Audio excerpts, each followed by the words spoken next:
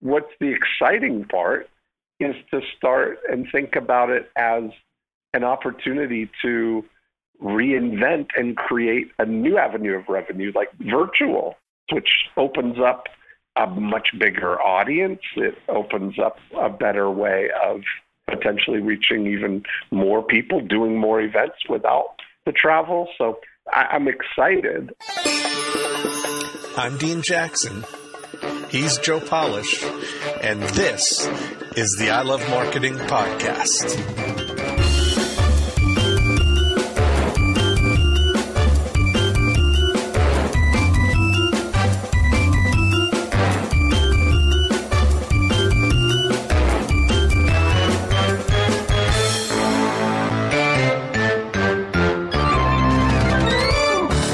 In these times of rapid change and uncertainty, you can be sure of one thing. Your ability to adapt will be tested.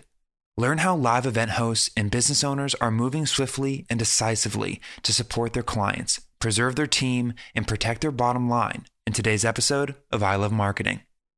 In this episode, Roland, Frasier, Dean Jackson, and Joe Polish discussed the postponement of the Traffic and Conversion Summit, an industry-leading event that expected 10,000 plus attendees at the end of March. They'll dive into the mindset behind adaptability in chaotic times and share insights onto how they're already making shifts within their own businesses to prepare for what's to come.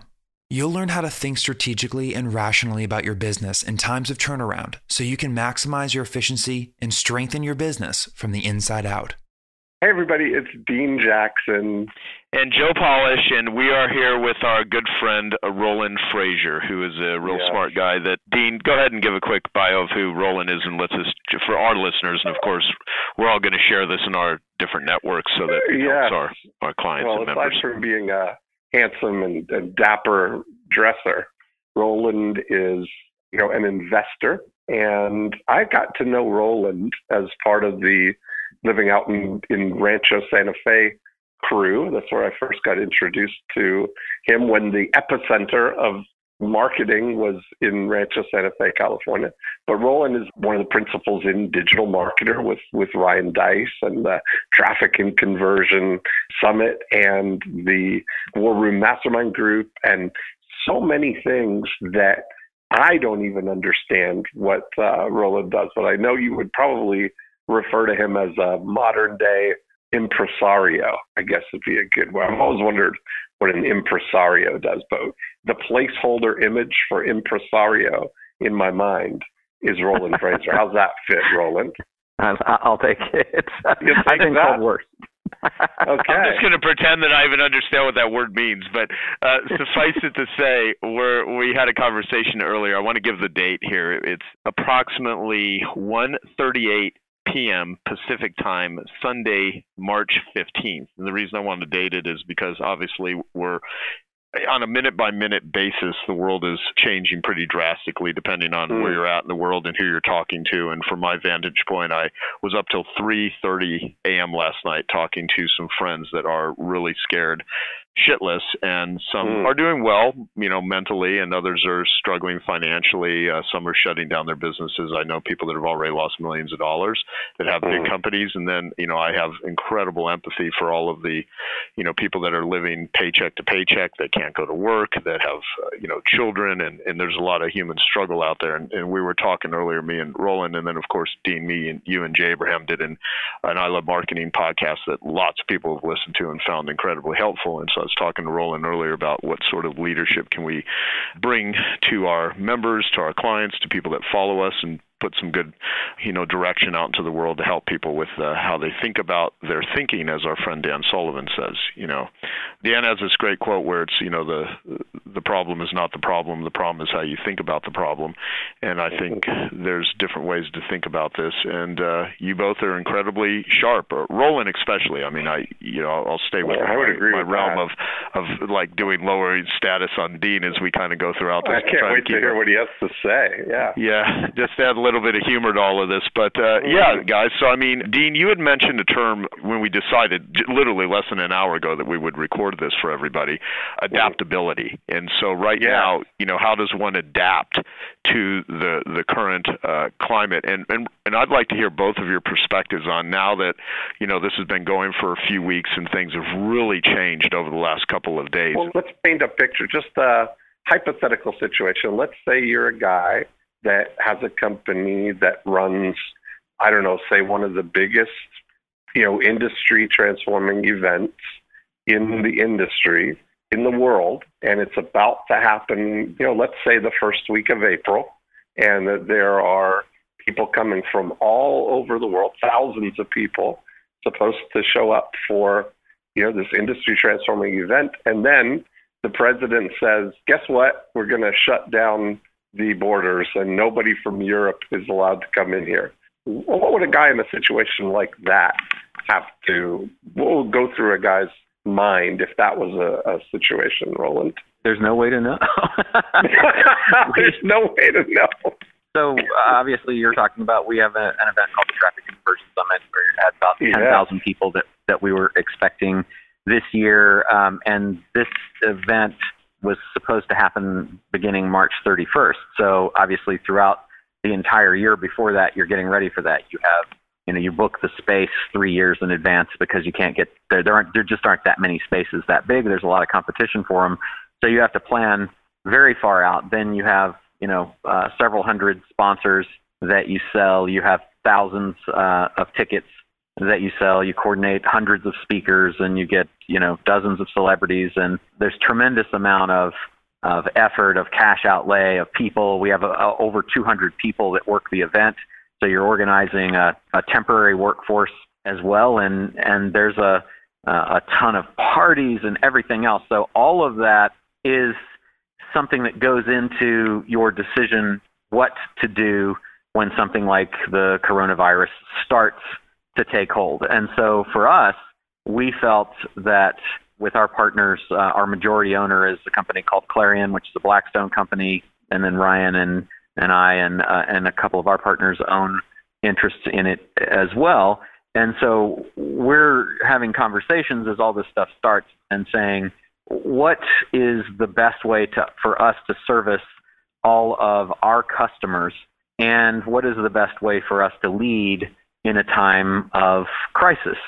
It starts with what's fake news, what's real, and attempting to discern through the noise what is the signal and what is the noise. Then as things evolve, it's preparing a contingency plan so that we have no intention of postponing, but if events happen in a way that cause us to decide that that's the best decision for all of our customers, then we'll do it. So it was really interesting.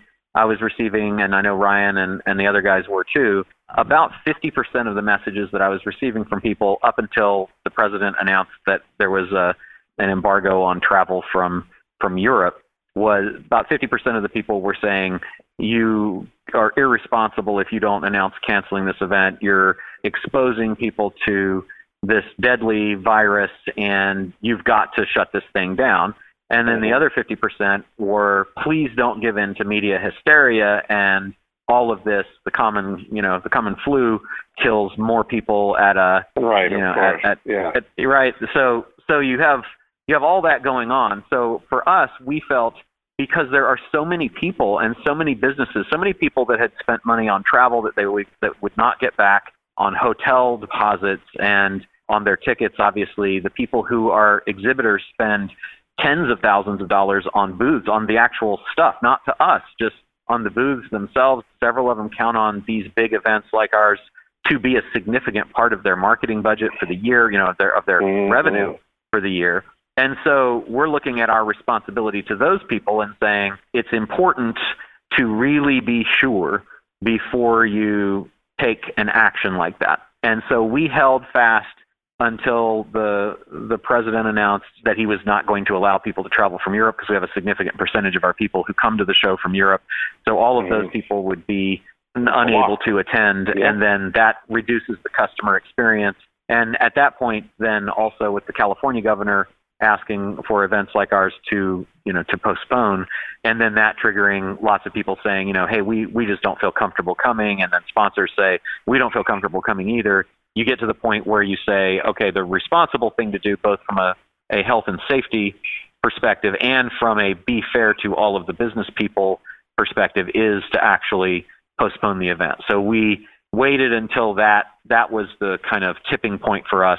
And then immediately after that, Disney announced they were going to close. LA Public Schools closed. The NBA canceled their season. So we felt like we made the right decision. And what you're thinking about then is, how do you take care of all those people? And so then a massive effort to reschedule this huge event and all of these resources and all of these people starts. And that's something we've secured a location and dates for the postponed event, which I can't announce just yet because we won't have that signed off officially until Monday. But we've received tremendous help from the convention center in rescheduling with no penalties, from our AV companies and hotels that have rescheduled with no penalties, our rollover of sponsors and attendees, our celebrities that we had already paid to appear at the event were amenable to amending the dates to reschedule with no rebooking fees. It's been a wonderful observation of people coming together in a time of crisis to take action, to do the things that you need to do to protect people, and also to be participative and kind in moving forward, even though we know that all of the people that suffer from the delay, not just us, but the convention center, the city of San Diego, that's a tremendous amount of revenue for the city that comes in, our parent company, Clarion, and all of the people. It's a big deal for them to have this thing delayed, and we really appreciate how everybody has come together. We have not experienced, in our event at least, the people stripping the stores and panicking and hoarding and thinking only about themselves. Right. And this part of this thing is to realize, to really step back, like we were talking about being adaptable, and to really kind of step back and realize that what is the margin of this, right? Like, what is going to be the timeline of it? How long is it actually going to be in play? Mm-hmm. I'm curious, when you're looking to reschedule something like that that's still evolving, if we look at the acute onset nature of this, that it's not something that's going to be resolved in the next couple of weeks, probably, but there's probably a good chance that it's going to be resolved in 90 days, maybe. I don't know. Agree. I agree. Yeah. And that's, I think, really taking this kind of approach to rational thinking in what seems like completely irrational world right now. Everybody's thinking this is like the new normal, but the reality is there'll be a blip in the year when you look at the big picture of it, right? And for us, it was one of the rescheduled dates that was offered, because keep in mind, there's not a lot of space for these events, and they're booked out years in advance. So when you start looking at moving it, you're competing with all of the people who are moving, plus all of the people who already had scheduled. So we had an opportunity to rebook for July 5th, 6th, and 7th, and we were just too concerned. Too soon. I don't think you can move it twice. I mean, I think if it gets moved again, it gets canceled, right? And that's another big deal. So we had to make that decision too, because we want to have it as soon as we possibly can, but we also know that we've got to be through the challenge, which I agree with you. I think that 90-day period is probably accurate. It's just that we don't know. Exactly. Yeah. Let me say something to what you guys are saying also, too, because I almost err on the side of being super cautious on stuff, because as things are changing, we don't really know. Like, none of us are doctors. We're entrepreneurs. We're business owners. I think entrepreneurial solutions are what's going to help, the economy, what's going to help any sort of crisis. And when I say entrepreneurial solutions, is to give some, context to that. The original definition of an entrepreneur, which I've said many times. I mean, Dan Sullivan was the first one that taught me where even the word entrepreneur came from. It was from a French guy named John Baptiste Say in 1804 was the first recorded use of the term entrepreneur, and it was an individual that takes resources from a lower yield to a higher yield, to a lower level of productivity to a higher level of productivity. And so from that standpoint, doing anything that could make something more valuable, the way people think, the way people function, the way they operate, products and services, et cetera, is entrepreneurship. And so from that definition, finding solutions is critical, and we don't know. And there's, I talk to, as you guys know, I have a lot of doctors in Genius Network, a lot of people in healthcare. I get to hear some pretty amazing individuals that are pretty tapped in, and I'm literally on the phone with different doctors and medical professionals and every sort of modality, from naturopaths to, surgeons to, people that are in Africa. I mean, Germany, different parts of the world, hearing every opinion from, no, this is media hype, to this is biological warfare. I mean, all across the board. And there's this quote from an article that a friend sent over to me today, and it's from a guy named Michael Leavitt. I don't know if I'm pronouncing that right, but I don't even know who this person is, but the quote is, everything we do before a pandemic will seem alarmist. Everything we do after will seem inadequate. Mm-hmm. And it's an interesting, I thought about that a lot, going, depending on where you're at. I mean, we have a friend who, I'm not going to mention their name, but very big, one of the top seminar leaders in the world. This person's whole entire business is predicated on very large events. Now, his opinion is this is, the media is going to destroy the economy, and I'm hearing, different opinions on the reason why that is, but he believes, this is ridiculous and I can't believe this is happening. But at the same time, this individual has a vested interest in not having events shut down. I mean, we're all in the business where we are all going to get hit. We have to make decisions for our team that needs to stay employed to the best that we can. And there's other companies they're literally operating paycheck to paycheck, and they don't want to let go of their employees. But what choice are they going to have if the money stops? And so I'd like to kind of dig into that with you guys a little bit. It almost feels like your lens, how you're looking at what your situation is going to shape the way that you perceive it and the way you want it to be.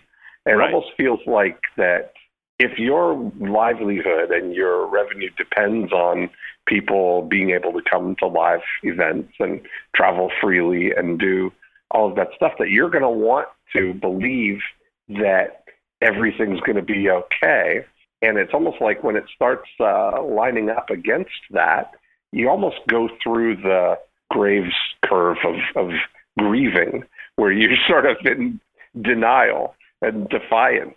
And then, when you get down to acceptance and moving on, that you can quickly then be adaptable and think about where to go. Like, that's the reality. And often thinking quickly can save a lot. Like, I think I told you, Joe, that probably 13 minutes after the presidential address that shut down Europe, I knew right away that was going to, if I have 5 events coming up between now and July 4th.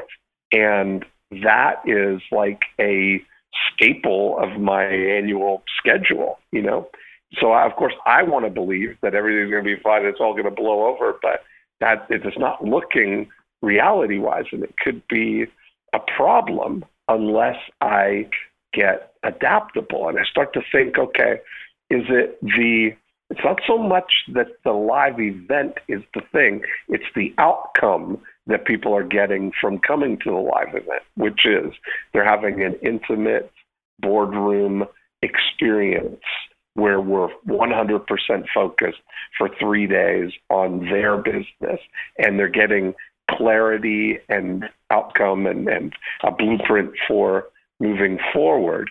So can we create that in another way that doesn't depend on being in a boardroom? And I determined and thought, you know what, I'm going to create a virtual experience of this where we can come into a virtual board where you stay right where you are. And, the Zoom technology and virtual presencing stuff is really good right now, fortunately. And I thought it through and can create a great experience that would rival being in a live event. And within 13 minutes had posted up on Facebook and announced my virtual mastermind and then sent out an email to the list. And so we already now are starting with a running start, the rebuilding of a new direction for this, out of being quick to realize what's happened and decisive in taking action. When I was talking to Roland earlier today, which actually prompted this, he was saying, well, how are you handling this? I go, because I talked about the episode that we had done with Jay Abraham just a few days ago that we put up, which we've gotten incredible feedback from. That's been really helpful to a lot of people. And we talked about ethical opportunism, where there are opportunities and there's people that are going to exploit the heck out of people, instill a lot of fear, do money grabs, promote shit that doesn't even work at all, but, just trying to, do whatever they can. And part of my mindset as well, I want to be of greatest service as I can to people right now. And at the same time, not oblivious to the fact that I have a large overhead. I've got 14 full-time employees. There's a lot of stuff that we do. Everyone's going to get impacted from this. Some companies will do very well. If you're in the toilet paper business right now, you got supply and demand on your side. I never in a million years thought the analogy that I've used for over 25 years where I would say, Roland, I don't even know if you ever heard me say this. I've said it hundreds of times over the years. Even when I was teaching seminars back in 1995, I used to talk about like marketing, and I said, if you've got supply and demand on your side, I said, you don't need to be a great marketer. I said, if you had a garage full of toilet paper and for whatever reason the world's supply of toilet paper ran out and you happen to have a garage full of toilet paper, you don't need a USP, you don't need a great sales letter. All you need is a cardboard sign that says, I got toilet paper, put it in your front yard, $50 a roll, and you will sell it. And I said that exact thing hundreds of times. I'm actually, and it's funny, a kid posted on Instagram, he's like, this Joe Polish analogy of toilet paper, it's actually coming true. And it's like, And so now we have a situation where, some people are going to do well, but the people that I know, and you're in the restaurant business, you're in the third and fourth quarters are going to suck. The third and fourth quarters for toilet paper companies, buy toilet paper companies now and short them for the 6-month numbers, because nobody's going to need to buy any toilet paper for the rest of the year. You're not going to poop more. You're not pooping more. As I understand, it initially came about because they said all of our toilet paper comes from China, so that all of the shipments are going to stop and will run out, and so people are freaking out about that because it's not the diarrhea virus, right? It's the coronavirus. Right. So, Dean, what you said is absolutely right. You took decisive, fast action 13 minutes after you heard that, and I think that's what people need to do. Is that it doesn't matter what your perspective is. So the guy, Joe, that you mentioned, who's got all the events, and he's like, well, I think this is gonna. It's like it doesn't matter. It doesn't matter because what we think is not what the market might think, right? And just as in marketing, it's not what you think that matters, it's what the data tells you. Well, the data tells us that there's a lot of people that are panicking right now, and so that we're all going to be affected by this. And regardless of whether we think it's real or fake or somewhere in between, there's definitely immediate decisive action that needs to be taken. And I think that smart business owners are going to say, okay, this needs to happen in 3 places and in this order. It needs to happen first with cash flow on the finance side. Then it has to happen with how we're focused on the ops side. And then it has to happen with how are we going to approach marketing going forward.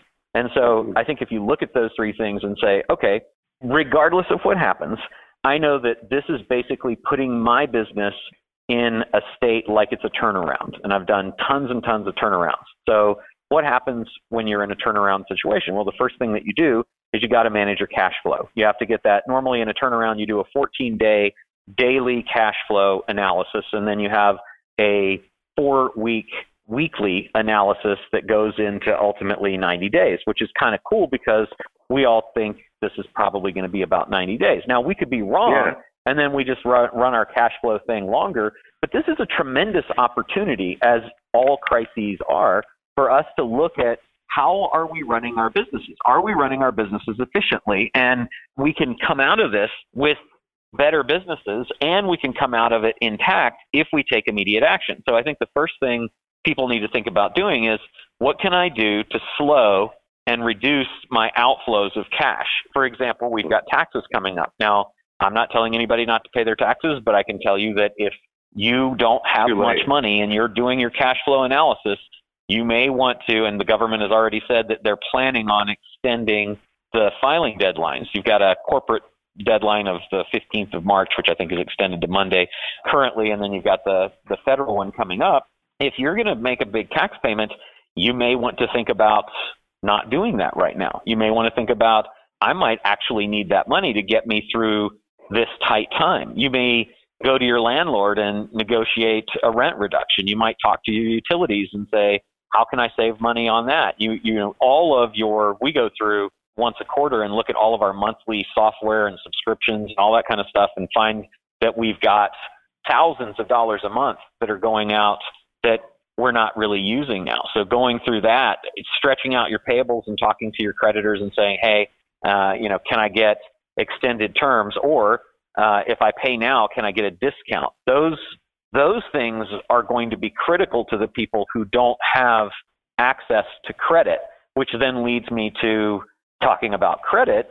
I would talk to money brokers and folks who can help you get loans. I know that there are programs that the federal government has made some disaster relief loans available to businesses for up to $2 million that are expedited through the SBA. So you've got SBA armed with that. You've got promotions for loans and disaster business funding assistance from New York, San Jose, Seattle, and other cities that are taking this seriously and saying, we realize that businesses are going to be impacted. Well, that money's going to go quick.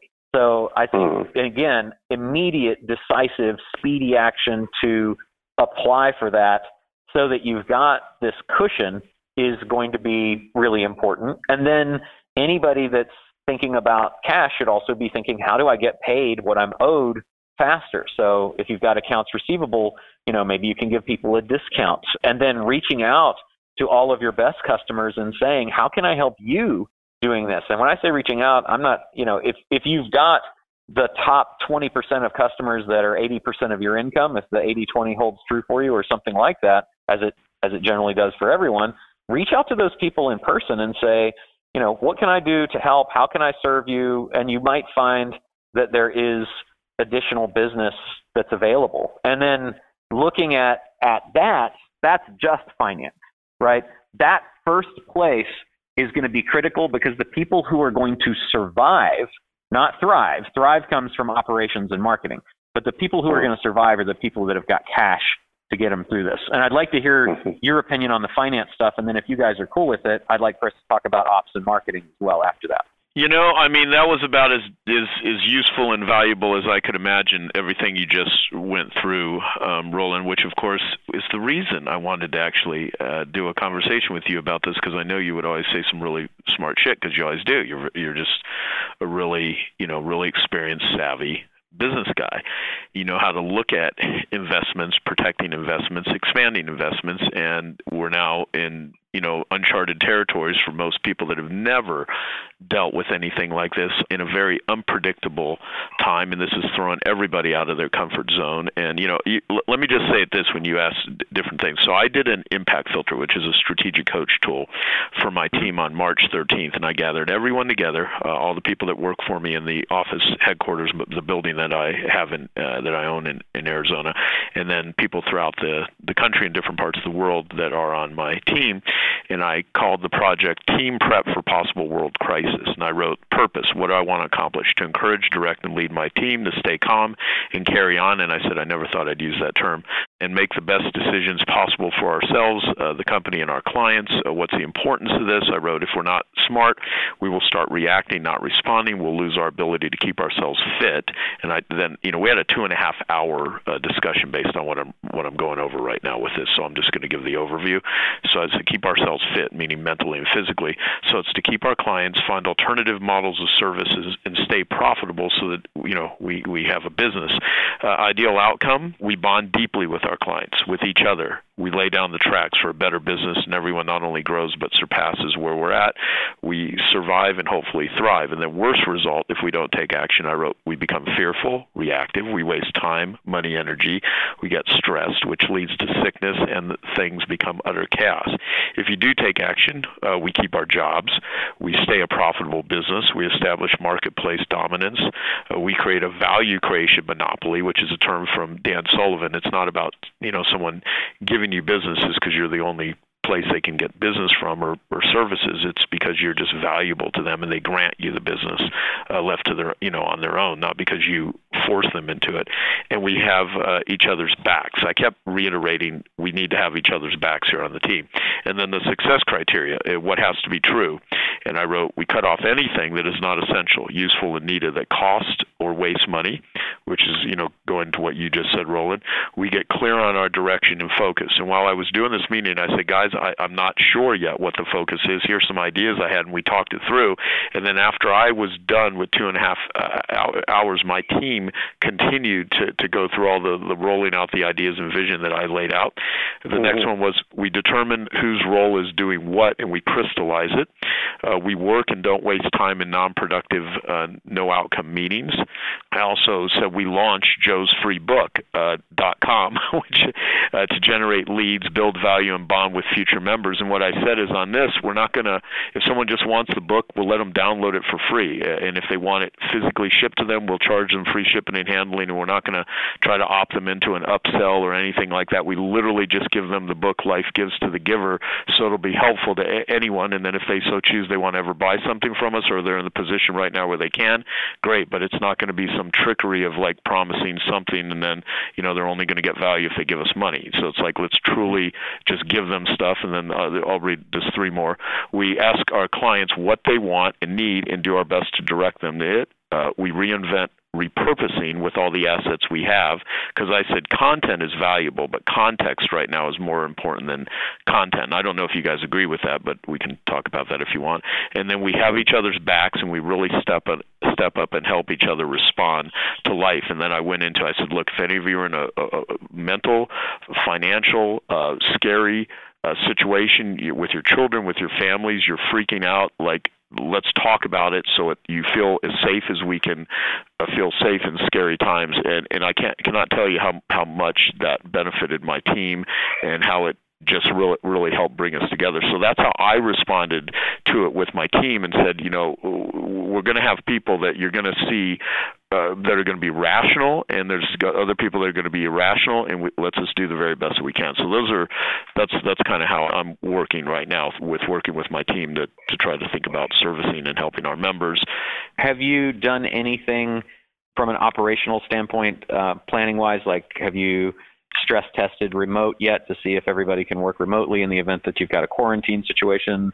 Have you looked at any of that kind of stuff, perhaps repurposing employees or refocusing their efforts so that you'll be able to continue to support them and they'll be able to continue to participate even if we move to, a more severe level of containment? Yes, I mean, even on that day, we had a couple of people that, their normal past lives have been coming into the office that are now working at home, and we're trying to navigate that right now, and we're figuring that out. So I'd love to hear your thoughts on how you're implementing that, because you're dealing with a far larger team of people than even I am. And, I think in the United States there's 28 million, we're just talking the U.S., and I know people are going to hear this all over the world, but in the U.S. there's 28 million businesses, 21 million of those are one-person operations. So you're talking a lot of very small businesses and then everything in between.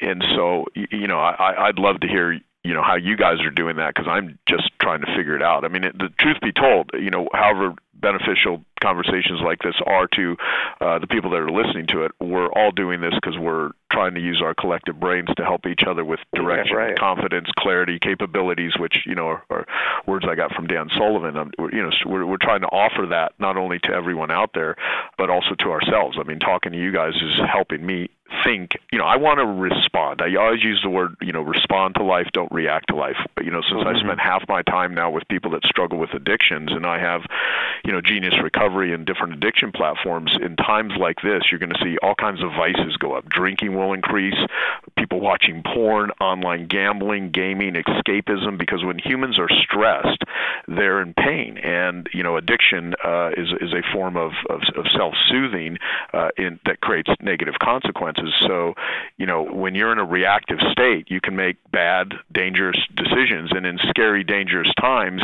if you don't have, sounding boards, if you don't have a community, things can really get out of hand. And we're also talking about people dying here. This is not just like, oh, we can't go to work. I mean, there are literally people worst case scenario, there could be many, many deaths. And also, I'm not trying to, be a fatalist here in my thinking. I'm expecting the worst, but hoping for the best. That's just how I'm doing my best to navigate this. So yeah, I'd love to hear your guys' thoughts on any of that.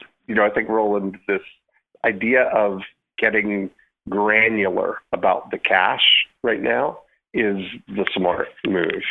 And to understand what's going to be the curve of this, what's the potential impact of this. Like, I mentioned we've got 5 events that are off the board now till between now and July 4th. And so that's a lot of revenue to replace or to divert or to, reinvent. But to then also look at how long the margin of this, right? Like if I go into September, I think we're back to the usual things. I don't think this is going to affect if I go to Australia in November, or, you know what I mean, to really get a sense of the scope of the crisis and to look at the worst case scenario. If we didn't make another dime for this period, how much cash is it going to take us to get through this? Or what money are we making regardless already that's not going to be affected by this? And looking at that delta as the thing that we need to sort of, that's the opportunity, that's the immediate thing.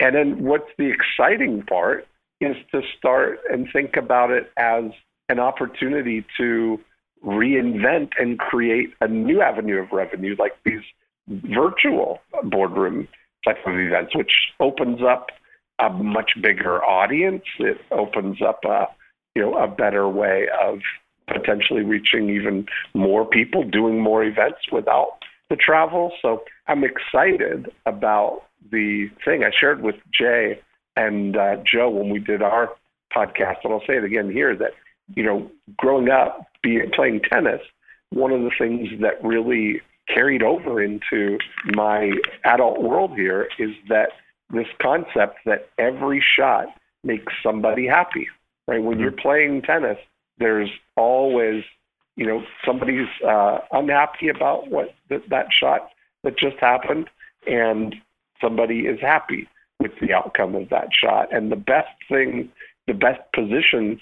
to be in is to be the umpire, where you're observing the outcome and seeing whether it's out or whether it's in, but not being emotionally attached to that.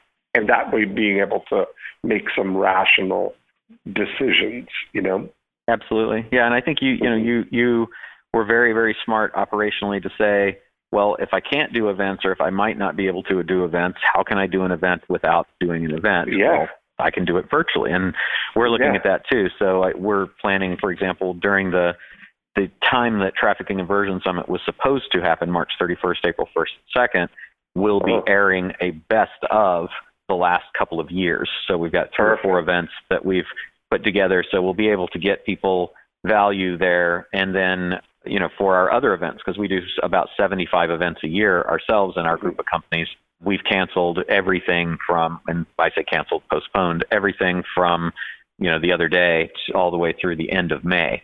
And then June, we're just kind of pending. But all of that will be, and all of that will be replaced with virtual. And we also have a scenario that perhaps the internet, the infrastructure will not be able to handle everybody at home. So if we go to quarantine, then there has been a prediction that there will be power outages and there will be internet service outages. And in that event, how do you continue? Do you have telephone numbers for your people? Can you do teleconferences? Do you have bridge lines because they may become unavailable because people will already have them? So, Roland, what's going on with that?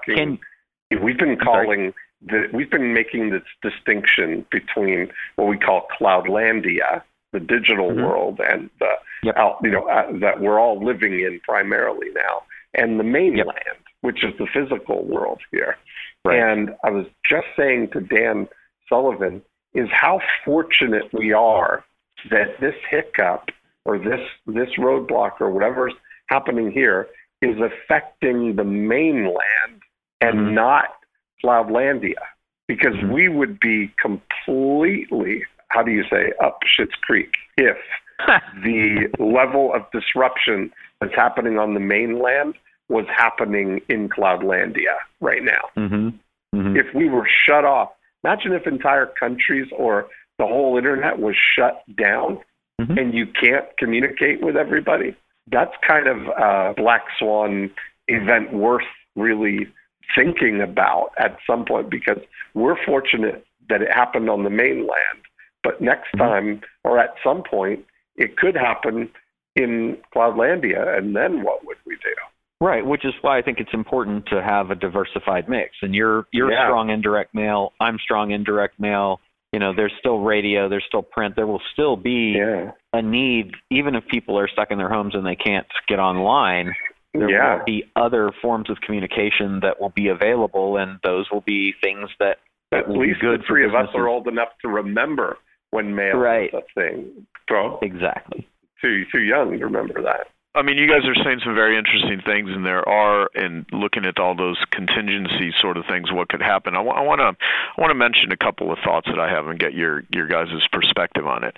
One is, there's a lot of people that are asking, how do I handle when people are asking for their money back? And I said, well, that depends. It's a very delicate situation, and I tend to have the belief, when you're trying to support local businesses, as an example, and you're like, buy local, help small business owners, that sort of stuff, versus big box retailers, and you've seen things like that, right? As we live in this world of conglomerates, where right now, if someone for one can, I think everyone is taking a financial hit in some degree. Not every single person, but most people are.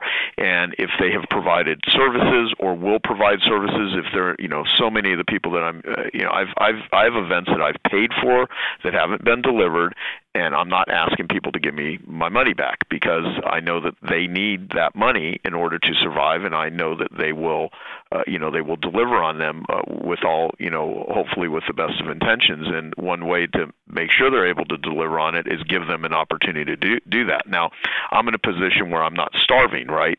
So I'm able to do that, but I also have, my whole team that I want to continue to employ, and so we need revenue, and we want to bring some in. And so part of it is, on our conversation that we had with Jay, Dean, in the meeting I had with my team, I said, look, to whatever degree we can just be valuable and service our members, let's do that. Let's create as many results for them. I want to ask you guys, how do you think about that? Because there are some people that you have provided services for. They have the best of intention, and they may like, I need my money back. I want my money back, that sort of stuff. And it's like, we're doing everything on our end for things that we have to postpone to, even recording this right now is something we're doing and putting out to help, help our clients and to help, help people. And so I wanted to get your thoughts on how do you navigate those sort of situations, because I'm getting a lot of those questions from members. And when I'm saying to people like, look, if you are doing business with someone and they've treated you well, give them an opportunity. If everyone just starts, it's all about me, I need it back. Everyone's, if you ask a restaurant to give you their money back, you ask anyone to give their money back, well, they're in that same situation, and so to whatever degree, how can we be collaborative as much as humanly possible with as much empathy, with as much concern as we can for everyone, that we're all trying to get through this. So I'd love to get your perspectives on that. I think that what's important to realize is that the reason that people gave you money, or the reason that people give you money, is their belief that that money is going to turn into a greater result. that there's a greater value to what you're going to provide for them than the money itself has, right? And so keeping your focus on that and being able to make sure that if the physical delivery of an event or if it's constricted in any way, that the delivery of the actual result is still possible. And that's what led me to the thinking about the virtual thing. Like, what people want is to be in a room, in a small environment with one-on-one attention and discussion about their particular opportunities, right? That's the way that they can get my attention on their situation, and that they value that my view on their situation is going to have a bigger outcome than the money that they pay to be there. Now that's me. But if you look at in anybody's situation, whatever somebody's giving you money for is usually one part of the equation that they're using in their business to make more money. And I'm saying in business to business because most of us are in a business to business kind of situation. But it would also be true in a business to consumer situation. If people are just holding back on something that they need because they're fearful and they're just hoarding money or and I don't want to use the word hoarding in a negative sense, that they're feeling like gathering their money to hold on to as a sense of security. A lot of times just education and conversation about the reassurance that the money is better to use by getting a piece of the equation that's going to help them grow their business or get more customers or get the result that they want, And because people's ability to pay for something or their perceived ability to pay for something is temporarily put into a question mark or they're putting it on hold, that doesn't mean that they don't need the outcome that you're able to provide, especially if it's advice, especially if it's, if somebody comes to a breakthrough blueprint or they come to a live event or I'm able to help them with an email campaign that could help them send something in this particular situation to their clients that are going to unlock some windfall for them, that's a very good use of that investment. And likewise, sometimes our capability, our ability to deliver that outcome for someone, often if we can defer the income that we get to give them some time to get the result that they're going to get from it and then pay us, that's a big opportunity as well. Before you respond, Roland, I would just say that if you're psychologically in a place like where you can absorb and take things in, this is a real opportunity to write, to think about your business. Our friend Keith Cunningham's, whole process of thinking time is really important here. And if there are people that are in a good financial situation or in a situation where they can take the time and the money and the energy and devote it to learning, skills that they have not, that they've wanted to, now is a great time, because especially, you're going to do something anyway. And the decisions that you make, what you read, how you keep yourself in an up state, psychologically and physically is so crucial. And if there are people that can go and buy trainings and they can invest in that and they can put the time in right now, you could really give yourself an incredible business advantage. And if people are running around just, freaking out and scared, they're just not going to feed their brain. And so it's almost like I want to make a request for people that are out there, struggling, saying, okay, you're going to have to triage, you're going to have to stay connected to, I have a tool called My Genius Network, and it's a tool where you list, who are the 8 most important people in your life. You put their name at the top of the circle, and underneath it, you put the skill that person has. And then these are people that are the most valuable. And I put a message out to the Genius Network members saying this is a time to do a new Genius Network tool. Who in your life is the most important to you? How do they, personally and professionally? And one of the ways to help yourself is you identify who are these people, what is the skill and the capability that they have, how can you help them, and then how can they help you? Start with not how can they help you and then how can you help them, but it's really, how can you be of most value to them? And if we just operate that way with each other, then naturally people help you because you're helping them, and that's what real collaboration is, not an agenda, fake, networking bullshit relationship, but like genuinely being valuable. And it's almost like I want to put a call out there to a lot of people that are in the speaking business, the knowledge business, the expert business, the information marketing business, the people that are teachers, the people that are trainers, the people that are coaches.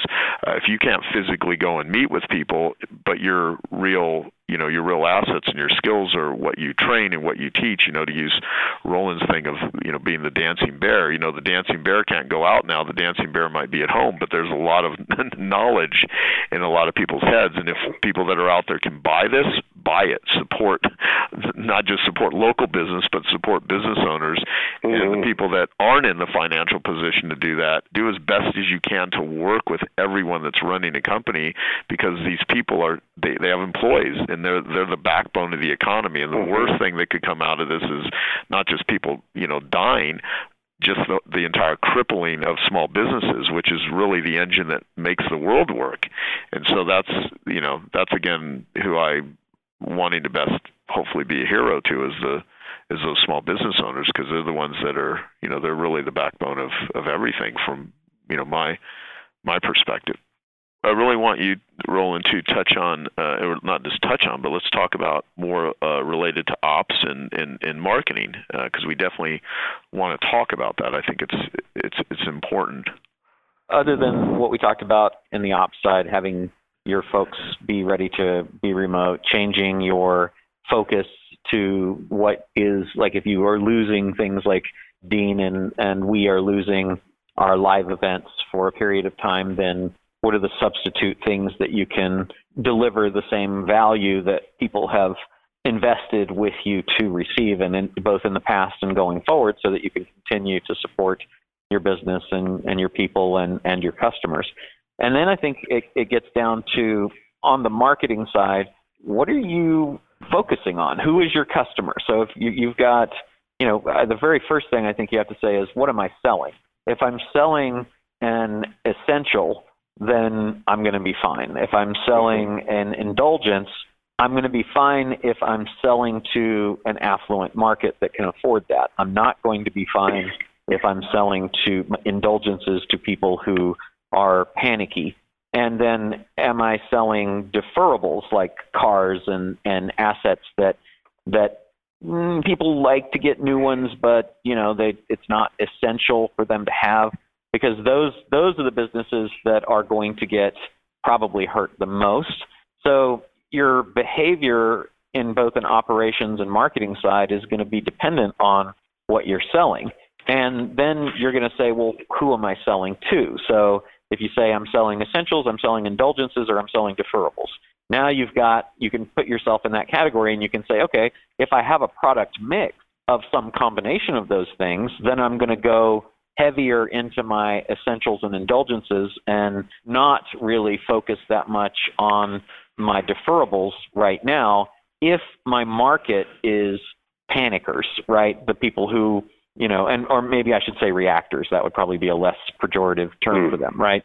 People who are reacting are going to look at the things that they believe are deferrable, and they're not going to do that right now, or they're going to substitute with something else. So I think if I was selling a deferrable and I wasn't selling an indulgence or an essential, then I'd say, okay, what are the substitute things that I can focus people on that are going to defer on my core? And is that possible? Then I would say I've got people who are collected but not necessarily wealthy. Those are people, they're still going to buy essentials. They're going to cut back a little bit on the indulgent things, and they're probably going to delay also on the postponables. And then if you get to the people who are affluent, or the Carpe Diem people, which are two really significant avatars. I mean, if you're selling to the top 5%, they're not going to really change their behavior. Historically, in all of the downturns from Depression on to the Great Recession, the dot-com bust, the 70s, the 2008 meltdown, all of that, the spending of the top 5% has remained relatively constant. So no matter what you're selling there, you're still going to have those people buying. And what's cool about millennials is a lot of them are live for today people. So they're carpe dieming it. And so they're going to buy the indulgences, they're going to buy the deferables, and they're going to buy the essentials because they don't want to change their behavior. So I think from an operational standpoint, you would change your focus on your product mix that you're offering and advertising and go heavy into your markets that are going to continue to buy, that are going to be less affected. Look at substitutes for the things that you think are going to be affected. And then you're going to look at historically throughout all of the different major recessions, what has worked the best is to double down on marketing. And the companies that have unseated the biggest incumbents have been historically in the 20s, it was Kellogg's displacing Post because Kellogg's decided to come out. Post had the market. Kellogg's in the recession, Post cut their marketing. Kellogg's went heavy in, introduced Rice Krispies, Snap, Crackle, Pop. Basically dominated that. Post never recovered. In the 70s, Toyota came on strong and displaced Volkswagen, which was the dominant player in the market, because in the 70s there was an oil crisis and gas crisis, and Toyota happened to be one that got good mileage, but so did Volkswagen, and Toyota doubled down on their market and leaned into the advantages that they had and let the public know it, and was able to displace Volkswagen. And then Amazon did the same thing in the 2000s. Amazon grew in 2009 and got tons of market share because they doubled down on their ad spend. And actually, I think that 2009 was the first time that ebooks outsold physical books. And there's example after example after example. If you're investing and double down on marketing while other competitors are retrenching and are cutting back, their share of voice in the market is going down. People's confidence in their brand is going down. And if you take the advantage, because advertising historically becomes less expensive in a recessionary environment, and on average in the Great Recession, the last one, advertising on average was reduced 13% across the board. So all of the inventory became more available, less expensive. The marketers that leaned into that and spent more actually ended up taking off and having really good trajectories post-recession, while many of their competitors were never able to recover. So, from a marketing standpoint, we're all in. This is exactly what I wanted to have us put out to people. And of course, we need a pause button for our lives right now, so we can just pause everything and take some thinking time, because there's so many. I mean, I can't wait to listen and re-listen to this, because even the conversation that we've had has really been stimulating my thoughts about even the way we're thinking about things. Even hearing myself articulate what the thought process was, makes me want to go deeper into it. And then hearing Roland just talk about, observing the market and overlaying that matrix on things, and the realization that not everybody's going to be affected financially by this. And, I think it's even deeper than the top 5%. It goes a lot deeper than that would be unaffected. I did a podcast with one of our Genius Network members, and we were talking about brainstorming for he runs an expedition trip agency. And, of all the travel, that's a business that talk about a deferrable and a, something that you don't have to do. And then, of course, it's being shut off right now. That, I talked about how Warren Buffett, at one of his annual meetings, somebody asked him, what's the best place to invest $1,000. And his answer was in consumer durables. And they said, well, what's that? And he said, well, I watch the newspapers, and when toilet paper goes on sale for 50% off, buy $1,000 worth of toilet paper, and you've just made 50% on your money. Is buy the things that you're going to need later now at a discount, and rather than buying them when you need them. And I think there's a great position to speak as an audience to the group of people that are in the 5 to 10 to 25%, whatever it is, that they're not being negatively affected by this, and they could do something if they wanted to give them the rationale that this makes total sense, that this is what you've been waiting for.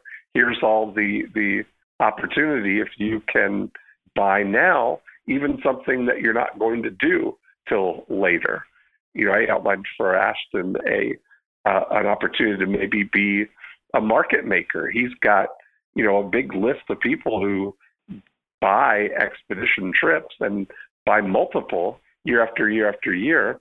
And all these tour operators are, you know, scrambling right now. They're getting cuts. They've got to do trips for, you know, lower occupancy. They're less profitable. To be able to go to one of these tour operators and, you know, create an opportunity for people to buy now for a later trip could be a savior for some of these people from a cash flow standpoint, you know? When I was giving you those categories, the only one that's really not doing anything is the Chicken Little crowd, right? The sky is falling, right. People who are, you know, who are panicked and afraid and being driven by fear, which is a small portion of the population. But the bulk of the population is either saying, I'm living for today. Look at the savings rates in America, right? Most people are living for today. And the people who are wealthy and the people who are, they're not in the, you know, in the top 5 or 10%, but they also really the only places that they're still treating themselves, because we all are like that. That's human nature. There is always I don't care. I've got to have that because I deserve that for all the stuff that I'm doing.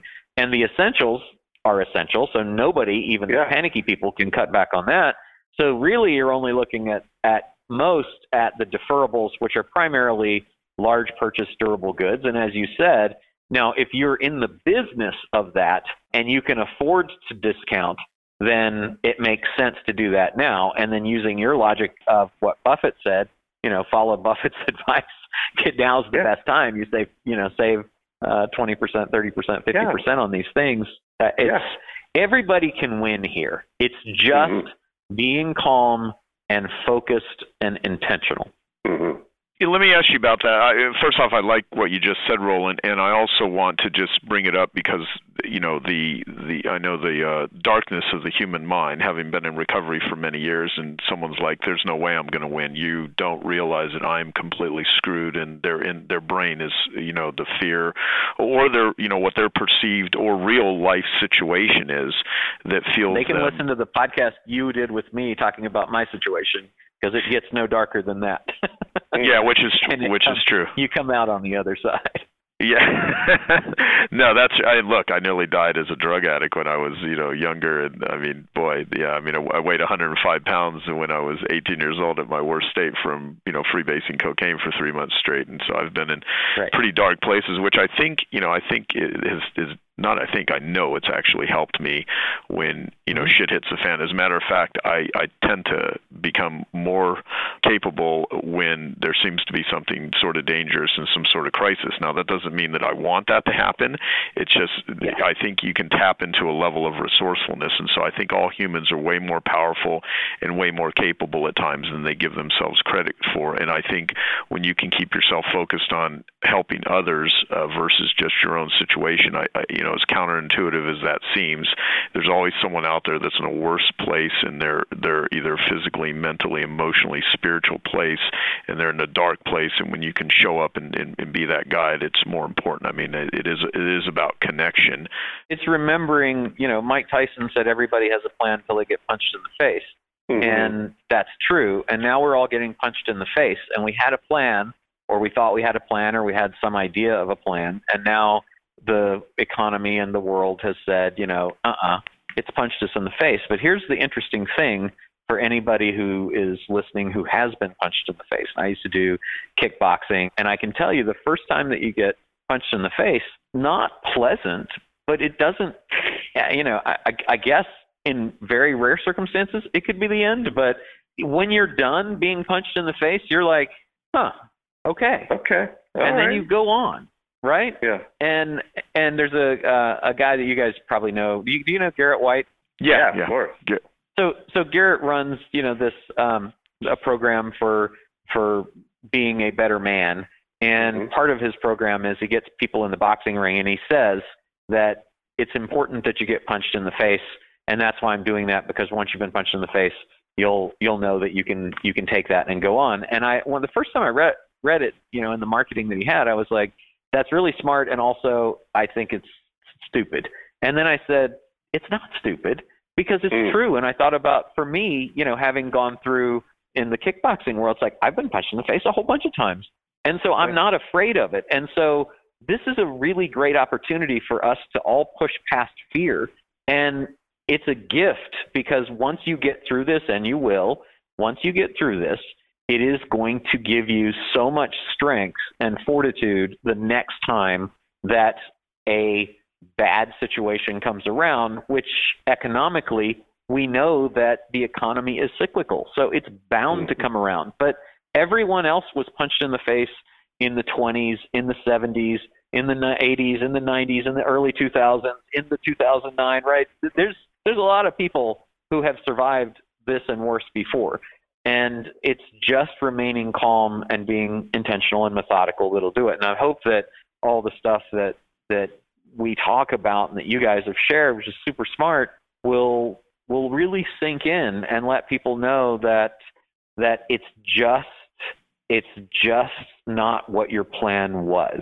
But it doesn't mean that you don't go forward. And if you can create an alternative plan, and you can do some of the things that we've been talking about and sharing, then it's all going to be fine. That's awesome. Yeah, no, it's very good, very good. So to wrap up, what I guess I would say, anything that you guys want to share that you haven't, or anything else, I would just say to all of our listeners that, we are having these conversations because we want to obviously be as valuable and as helpful to everyone that is listening. We are also students here just as much as we're putting ourselves out as being advisors and guiding and directing people, and we will continue to do this because we want, we want to support our clients, we want to support entrepreneurs, and we want people to, really tap into the resourcefulness and be as resourceful and as helpful and as, generous as you can possibly be right now, because the world needs it. And, hope heals, and the more hope that you can put out to the world and wherever you get hope from, if this has been very valuable for you, listen to it again. I mean, I've been really recommending a lot of people to do Keith Cunningham's process of thinking time. If you don't know what that is, you can type in mine. Keith Cunningham wrote a book called The Road Less Stupid, which describes it. It's a great book. He's also a good friend of mine. I've got a fantastic interview with him online that describes it, but just sitting down and really thinking. And Roland, I think you just shared some really incredible stuff. And then Dean, we had we did that interview with Jay Abraham. If you've not listened to that one, please do. And we're going to just keep doing this stuff for our Genius Network members, for our podcast listeners. And so anything else you guys want to share before we wrap up? I think you said it very well. Yeah, I think that was really good. Okay, awesome. All right, everyone. Well, take good care of yourself, your families, your loved ones. Take especially good care of yourself, whenever you're in a crazy, fearful state. The analogy I used with these guys before we hopped on this recording was, if you're walking down a dark alley, or you're out in the middle of the woods by yourself and you're hearing all kinds of sounds and grizzly bears and, crazy things, and you're feeling, frightened, even if you have a smaller, weaker person walking next to you, or a very strong, capable person, or an animal, or anything, you just feel better when you're not alone. So I know a lot of people are isolated right now, or at least feel that way. When I was a dead broke carpet cleaner living off credit cards, when I was a recovering addict, I actually found a lot of connection through books and through listening to audios back in the day when the internet didn't even exist. I would listen to cassette tapes. I would listen to things that helped put me into an up state. And so I hope in whatever way that this serves that for all of you. And if a lot of the people that will be listening are clients of ours, and I just want to say on behalf of all of us, we really appreciate your business, and we hope you're able to continue to support the other business owners and other clients and customers in your life, because more than anything, that's the leadership that entrepreneurs need to bring to the table and help people when they're hurting. So that's it for now. So thanks guys. I appreciate it, and we'll talk to everyone very soon, because we're going to keep doing this. If you'd like to learn more about the Genius Network annual event or to apply, go to geniusnetwork.com. Don't miss another episode of I Love Marketing. Subscribe today at ilovemarketing.com/subscribe. If you'd like to access the show notes or the exercise to help you take action on what was discussed, please visit ilovemarketing.com/364.